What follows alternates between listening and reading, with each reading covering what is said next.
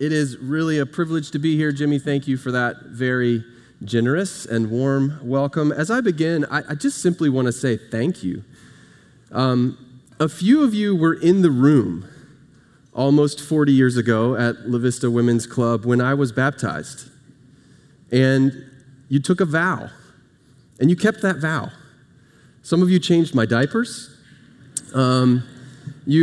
You fed me meals. You taught me Sunday school. At least a couple of you were mentors and volunteers in the youth group when I was in middle school and high school, which is worth at least a few extra jewels in your crown in heaven that you put up with me back then. You pray for me. Still, you pray for me and my family as we minister in New York City, and I am extremely grateful. Because in all of that, what you have taught me is that following Jesus is not only reasonable, but it's beautiful. And so I thank you for that.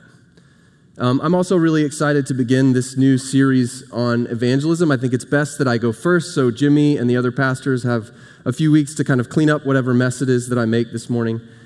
But what I understand to be at the very heart of the series is this. How might your pickleball buddies go from being indifferent to Christianity to joyful followers of Jesus? How might God be pleased to use you to bring the person across the dinner table from you, or across the street, or across the office, or across homeroom from you? How might God be pleased to use you to bring that person from mockery of Christianity to feasting with Jesus at his table?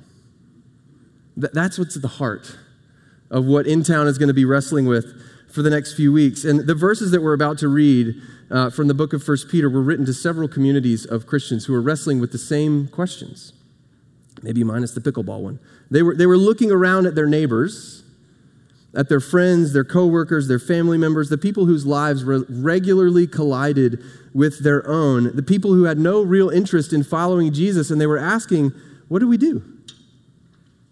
What do we do? How might we play a role in our neighbors coming to know and love Jesus? Now, maybe you're here this morning and you're one of those neighbors.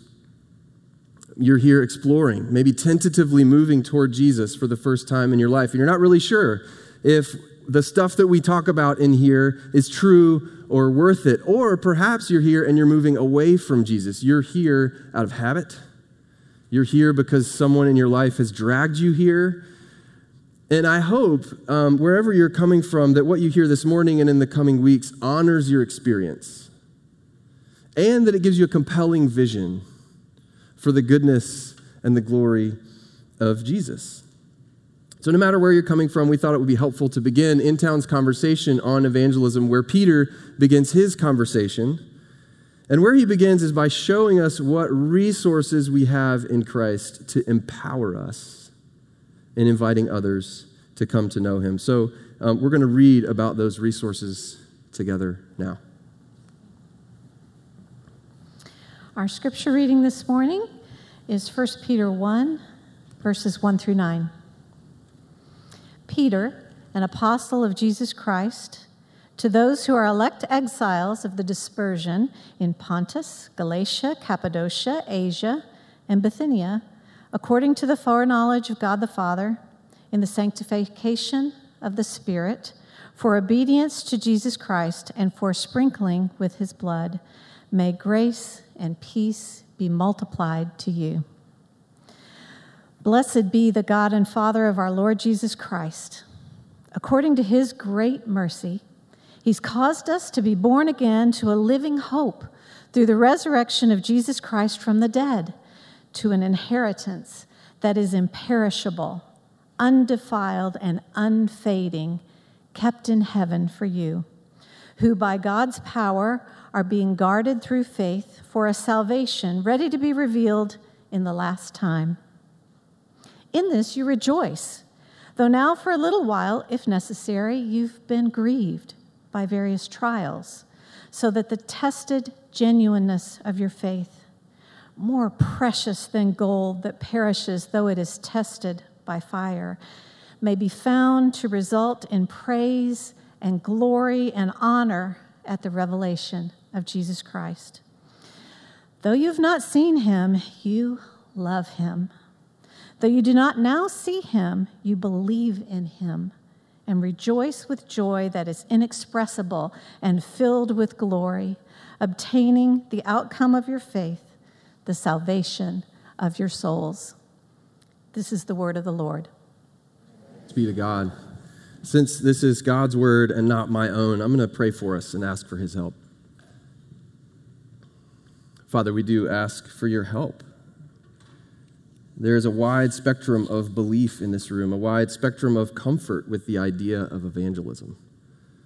Some of us are enthusiastic about it. Some of us are not even sure that it's biblical or loving to ask someone to change what they believe. So, Holy Spirit, would you come and do what only you can do? Would you give us ears to hear the good news, eyes to see the goodness of Jesus, and hearts that are soft, that are ready to receive it, to receive him. Amen. So there are 3 resources in this text, 3 gifts from Jesus that I want to call our attention to this morning that empower us in inviting others to know Jesus. And they are a new posture, a new identity, and a new hope. A new posture, a new identity, and a new hope. Just as a heads up, we are going to linger on the first point a little longer than the second and the third. So if you worried that somebody forgot to tell the guest preacher what time lunch is supposed to be, don't worry. We're going to, the second 2 will go more quickly than the first one. So let's start a new posture.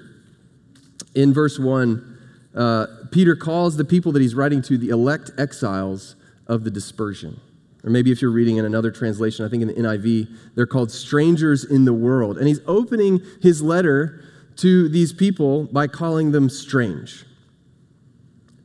That Greek word there in the text means outcast or foreigner. By the way, just hearing Jimmy go, the answer earlier, the answer is because how language works. I was back in first semester Greek class from whenever that was. There was like a whole semester of Jimmy going, this is not how language works. So it was great. It was great. Thank you, Jimmy.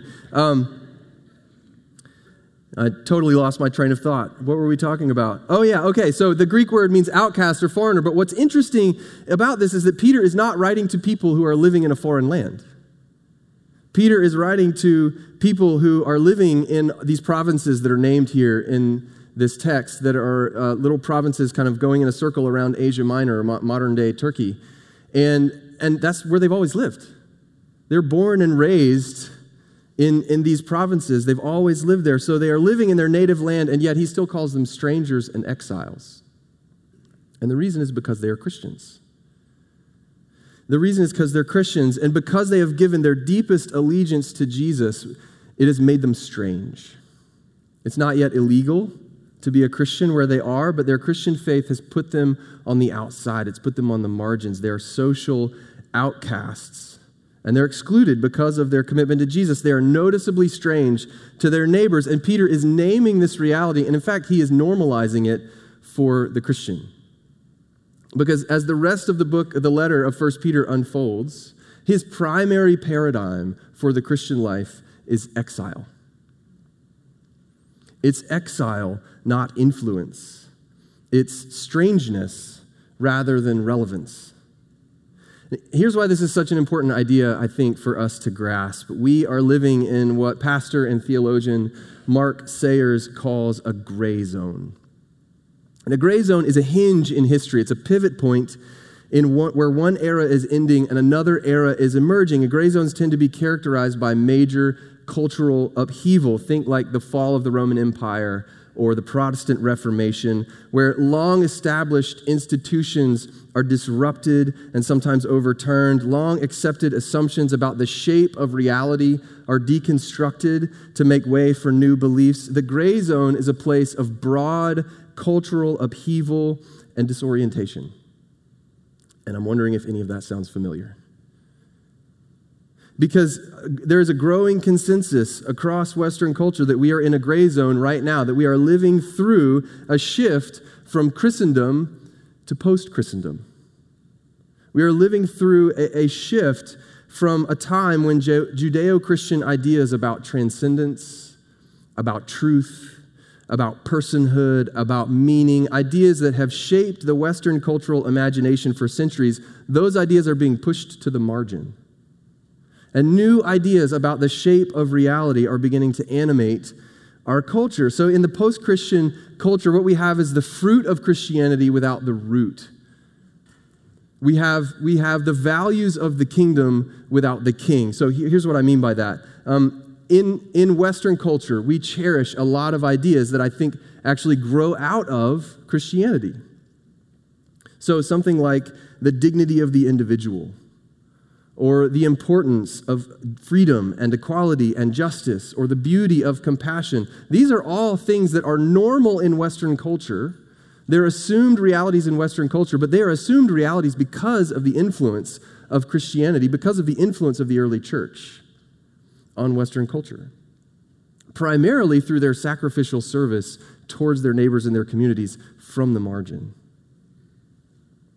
But in our culture, we pursue these kingdom ideas apart from the king himself, apart from King Jesus, because in a post-Christian world, Jesus is not king, I am. In a post-Christian world, I answer to one voice and one voice only, and that is my own voice. At the center of these new beliefs about the shape of reality is this: I am my own. I belong to myself and no one else. There is nothing that transcends the authority of my inner voice. This is perhaps the animating force beneath Western culture right now. So while we hold on to ideas and cherish ideas that emerged out of a Christian worldview, we hold them in a way that is not in service to King Jesus, but is in service to King me. And in this world where the self and its expression and its fulfillment are king, Christianity is at best irrelevant and nonsensical. And at worst, it's oppressive, because why would you willingly assent to anything that threatens to dethrone you and your pursuit of your own fulfillment? So we are weird. We're strange. Our allegiance to King Jesus makes us so. It puts us at the margins of society because it puts us at odds with the most cherished belief that we are our own and we belong to ourselves. So even things like the spiritual stirring that's happening at Asbury College in Kentucky, which I think is wonderful and we should celebrate it, it's still happening within a broader culture that is perfectly content to sneer at or be indifferent to what God is doing at Asbury College in Kentucky. Maybe this is all incredibly discouraging to you. Maybe, like myself, you grew up in a white evangelical bubble where Christianity was normal and respectable and it deserved a key voice in the marketplace of ideas. And so the idea that Christians should expect to be on the sidelines is not really in your playbook for the Christian life. But if you grew up outside the United States or outside the white evangelical bubble in the United States, maybe you grew up in a majority black church or a majority immigrant church here in the United States, my guess is that you understand what Peter is talking about much more than I do. This idea, the discomfort of living at the margins is much more intuitive to you, and I have a lot to learn from you. And the reason that it is so important that I learn from you is because if we do not learn to embrace our strangeness, to live life from the margins, we will be tempted to resolve the tension of living at the margin in some destructive ways. One of the ways that we will be tempted to resolve this tension is by dominating. We will try to force our beliefs on others. We will resolve the discomfort and the costliness of living in the gray zone by trying to win the culture war, but this is not the way of Jesus. Jesus' victory was not through domination, but by allowing himself to be dominated. Jesus' victory, his triumph, is not one of brute force, but was one of laying down his own life. We may be tempted to resolve the discomfort and the costliness of living at the margins by withdrawing, by retreating into bubbles of people who believe and think and act and look just like we do. Those are the only people we have meaningful relationships with. That resolves the tension if we never have meaningful interaction with the world around us. But that also is not the way of Jesus, because Jesus' response to our rejection of him was not for him to withdraw. It was for him to take on flesh, for him to move towards us in love. Or we may be tempted to resolve the tensions of the gray zone by conforming. Then when the costliness of life in a world that does not believe as we do, the one way to resolve that tension is just to assimilate our values and our practices to that of the world, and then the tension is gone. But this also is not the way of Jesus, because he did not come to abolish the law, but to fulfill it. So we must not assume a posture of domination or withdrawal or conformity. I think we need to take Peter at his word here. We need to take on and learn to embody what Pastor Abe Cho in New York City has called a spirituality of the margins. I think this is our posture. And in that posture, I think there is an invitation for us. There is an invitation, firstly, to freedom. There's enormous freedom in embracing our strangeness. When you do not expect to be understood or even respected by those who believe differently than you, it's much easier to be open with them about your Christian faith and about Jesus. Because what do you have to lose? They already think you're weird. So it's much easier to be free and open about the most important thing in your life. So there's an invitation to freedom, but there's also an invitation to patience. Because if what we believe, if what Christians believe is fundamentally at odds with what the world believes about the shape of reality, then it is going to take a while for someone to move from thinking that Jesus is that faith in Jesus is irrelevant or oppressive to thinking that, oh yeah, that's like plausible, to actually desiring that. That journey is going to take a while, and it's going to take more than just you. Evangelism is a group project. We get to do this together. Your neighbors need to meet they need to meet other in-towners. You need to be generous with your hospitality. Pray fervently for them. Listen well. Get to know their stories and what makes them tick. And in all this, be patient. Because as you, as a community, humbly embody the Christian faith, it will happen. People will see that the gospel is not only plausible, but beautiful and desirable. But even still, I don't like the gray zone. I don't like the margin. I like being liked. I like being respected. But here's the good news. Embracing a posture of the margins is not a threat to evangelism. It is fuel for it. It's not a threat. If you look at where the gospel is booming today around the world, it is not booming in places where Christianity and Christian ideas have dominance. It is in places where Christianity is being dominated. In Iran, a place where Christians are pushed to the very far edge of society's margin, faith in Jesus is rapidly growing. 40 years ago in Iran, there were 500 Muslim background Christians, 500 in the entire country. Today, there are almost 1 million. In fact, in the last 20 years, more Iranians have become Christians than in the previous 13 centuries combined. That is incredible. So to embrace life as strangers and exiles, to aim ourselves at patient and humble evangelism from the sidelines, without expectation of power or influence or even respect, this is not a threat to the gospel going forth. It's fuel for it. But let's not sugarcoat this. This is hard. This is costly. Peter even says, you will be grieved for a little while by various trials. So when they come, how will you be sustained? How will you be sustained? Peter says we don't just get this new posture, we also get a new identity. By the way, you did it. You made it through. We did it the first point. We're on to point number 2. We don't just get this new posture, we also get a new identity. This is what Peter is talking about in verse 3. He says, "Blessed be the God and Father of our Lord Jesus Christ. According to his great mercy, he's caused us to be born again." Born again, what does that mean? Well, we sometimes can think of being born again as a particular kind of religious experience, like a dramatic and cathartic experience, but that's not really what the Bible means by that idea.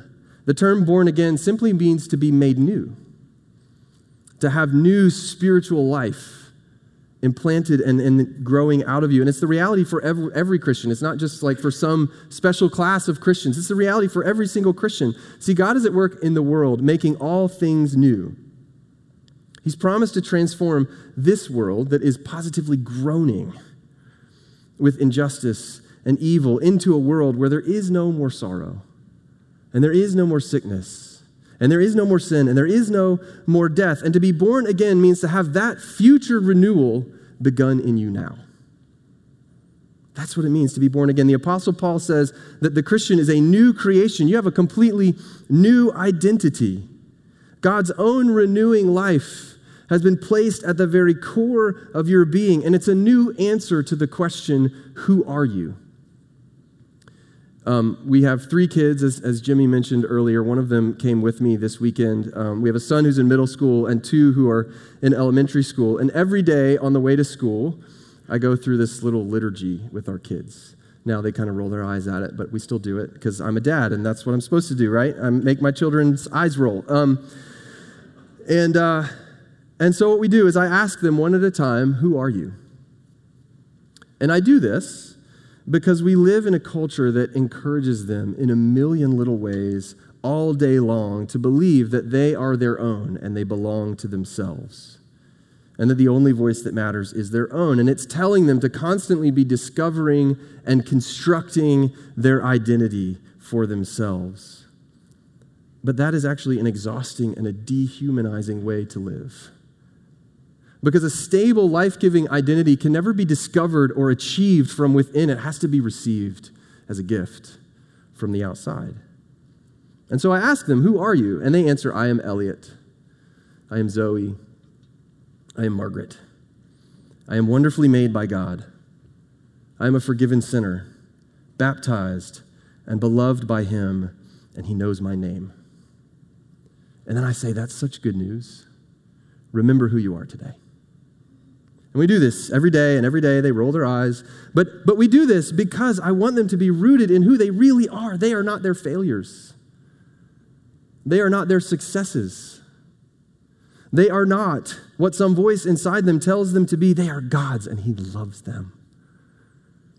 And Peter takes the time to write this down, that you are born again because he wants you to have the same experience and the same understanding of yourself. He wants you to be rooted in who you are in Christ, to know that at your core is the stability and the vitality of God's own life being poured into you, born again. That is who you are. So when you feel your strangeness amongst your neighbors, you can know that you are not strange to him. In fact, when you were estranged from Jesus, he stepped to the margin so that you could be brought near, so that you could have this new identity. The King of heaven became a homeless Jewish peasant. The prophet Isaiah said he was despised and rejected. He was as one from whom men hide their faces, pierced for our transgressions, crushed for our iniquities. Why? So that we who were estranged could be known, could be brought near, so that we who were dead might be made alive, born again. New identity. This is incredibly empowering to us as we talk about Jesus with neighbors who think we're strange, because the best thing that will ever happen to you already has. You have been born again. You are as loved by the Father now as Jesus always has been. That's the best thing that will ever happen to you. So when you talk about Jesus and your neighbor thinks you're weird, like, you're in good company. Because they thought Jesus was weird too, and he sees you, and he loves you, and has given you this new identity. So Peter invites us to a new posture. He reminds us of our new identity, and lastly, he calls us to a new hope. A new hope. Again, verse 3. According to his great mercy, he has caused us to be born again to a living hope through the resurrection of Jesus Christ from the dead. So the Christian is born again into a living hope, not a dead one, but a living one. And it's a living hope precisely because it is not rooted in ourselves or in this world, but it is rooted in the historical fact of Jesus' bodily resurrection from the dead. This is at the core of Christianity. If you're here and you're one of those people who's kind of exploring Christianity, like, this is the thing, this is it. Christianity is about Jesus living and dying and rising again from the dead, and not in like a sentimental or a metaphorical sense, but in a real bodily sense. He really did die on a Roman cross, and he really was buried, and he really was raised. There was a moment in history when the dead air in Jesus' lungs became breath again. That really happened. And because that really happened, Peter is saying, because Jesus really did rise from the dead, he's saying, you have a living hope. In verse 4, he describes that hope as imperishable. It can never die or be destroyed because Jesus has already secured it by his resurrection. He says it's undefiled. It can't be spoiled by sin, by yours or anyone else's, because it's rooted in Jesus' spotless spiritual resume. And then lastly, he says it's unfading. It's not like money, which becomes less valuable every minute because of inflation. Your money, my money, is becoming less valuable every minute that we sit here. And our living hope in Jesus, it cannot be corrupted or diminished. It is a living hope that is immune to the ravages of death and evil and time. And what the resurrected Jesus promises is a fixed future outcome. Because he really did die and because he really did rise again, we may not know what every detail of our lives will look like. But the ultimate outcome of our lives is not in doubt. In Christ, your certain inheritance, your imperishable, undefiled, unfading future is one of inexpressible glory and joy in the presence of God himself in a world without sin or sickness or sorrow or death. This is the ultimate shape of reality. Not that we belong to ourselves, but we belong to Jesus, and this glorious King Jesus will bring about this glorious future. And Paul says in Romans 8 that whatever suffering or pain or loss we endure in this life is not even worth comparing with that glorious future. So while we feel the pressures of life on the margins and we're tempted to dominate or withdraw or conform, Paul says, don't give up. Don't give up. There is a glory waiting for you that will make even the most horrific of suffering now seem irrelevant, like a leaf in the breeze, because that future glory is so immense. To close us, I'd like to introduce you to a woman named Perpetua. She was a Christian woman that lived in the North African city of Carthage, the end of the 2nd century, beginning of the 3rd century, modern-day Tunisia. And Perpetua was a wealthy, well-educated noblewoman. Her future was bright. She was royalty. She had just given birth to her first child. Good things were on her horizon, but she lived during a time of intense persecution of Christians under the Emperor Severus. In fact, that persecution was so intense that Perpetua's own father begged her and then threatened her to renounce her faith in Jesus. But she refused. And because she refused, she and several others were imprisoned and sentenced to death. And in the year 203, she was publicly beheaded for her faith in Jesus.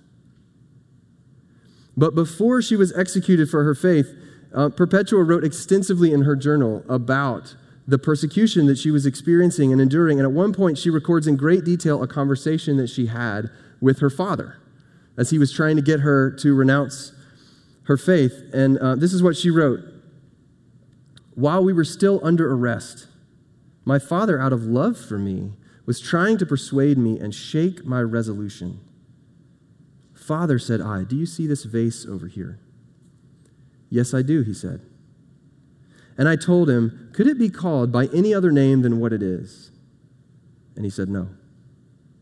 And I replied, well, so too, I cannot be called by anything other than what I am. I am a Christian. Do you hear it? She's not angry. She's not anxious. Even as she faces brutal resistance. Because she expects that her allegiance to Jesus, that her embracing of this living hope will put her at the margins of even her own family. But she knows who she is. She knows who she is. She knows that God has poured his very life into her and that she is a new creation, and she knows where she's going. She knows that her risen Savior has secured for her a fixed future outcome of inexpressible glory and joy. And this frees her to move out into a hostile world with hope, with courage, with resilience. All of that was true for her, and all of that is true for us. Would you pray with me?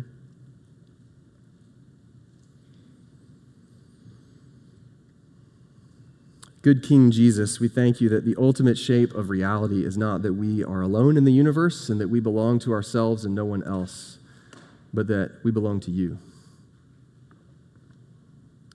And that you are making us and all things new. And that you have defeated sin and death. This is such good news for us and for our neighbors. Would you empower us? Would you teach us what it means to invite others to know this? It's in him that we pray. Amen.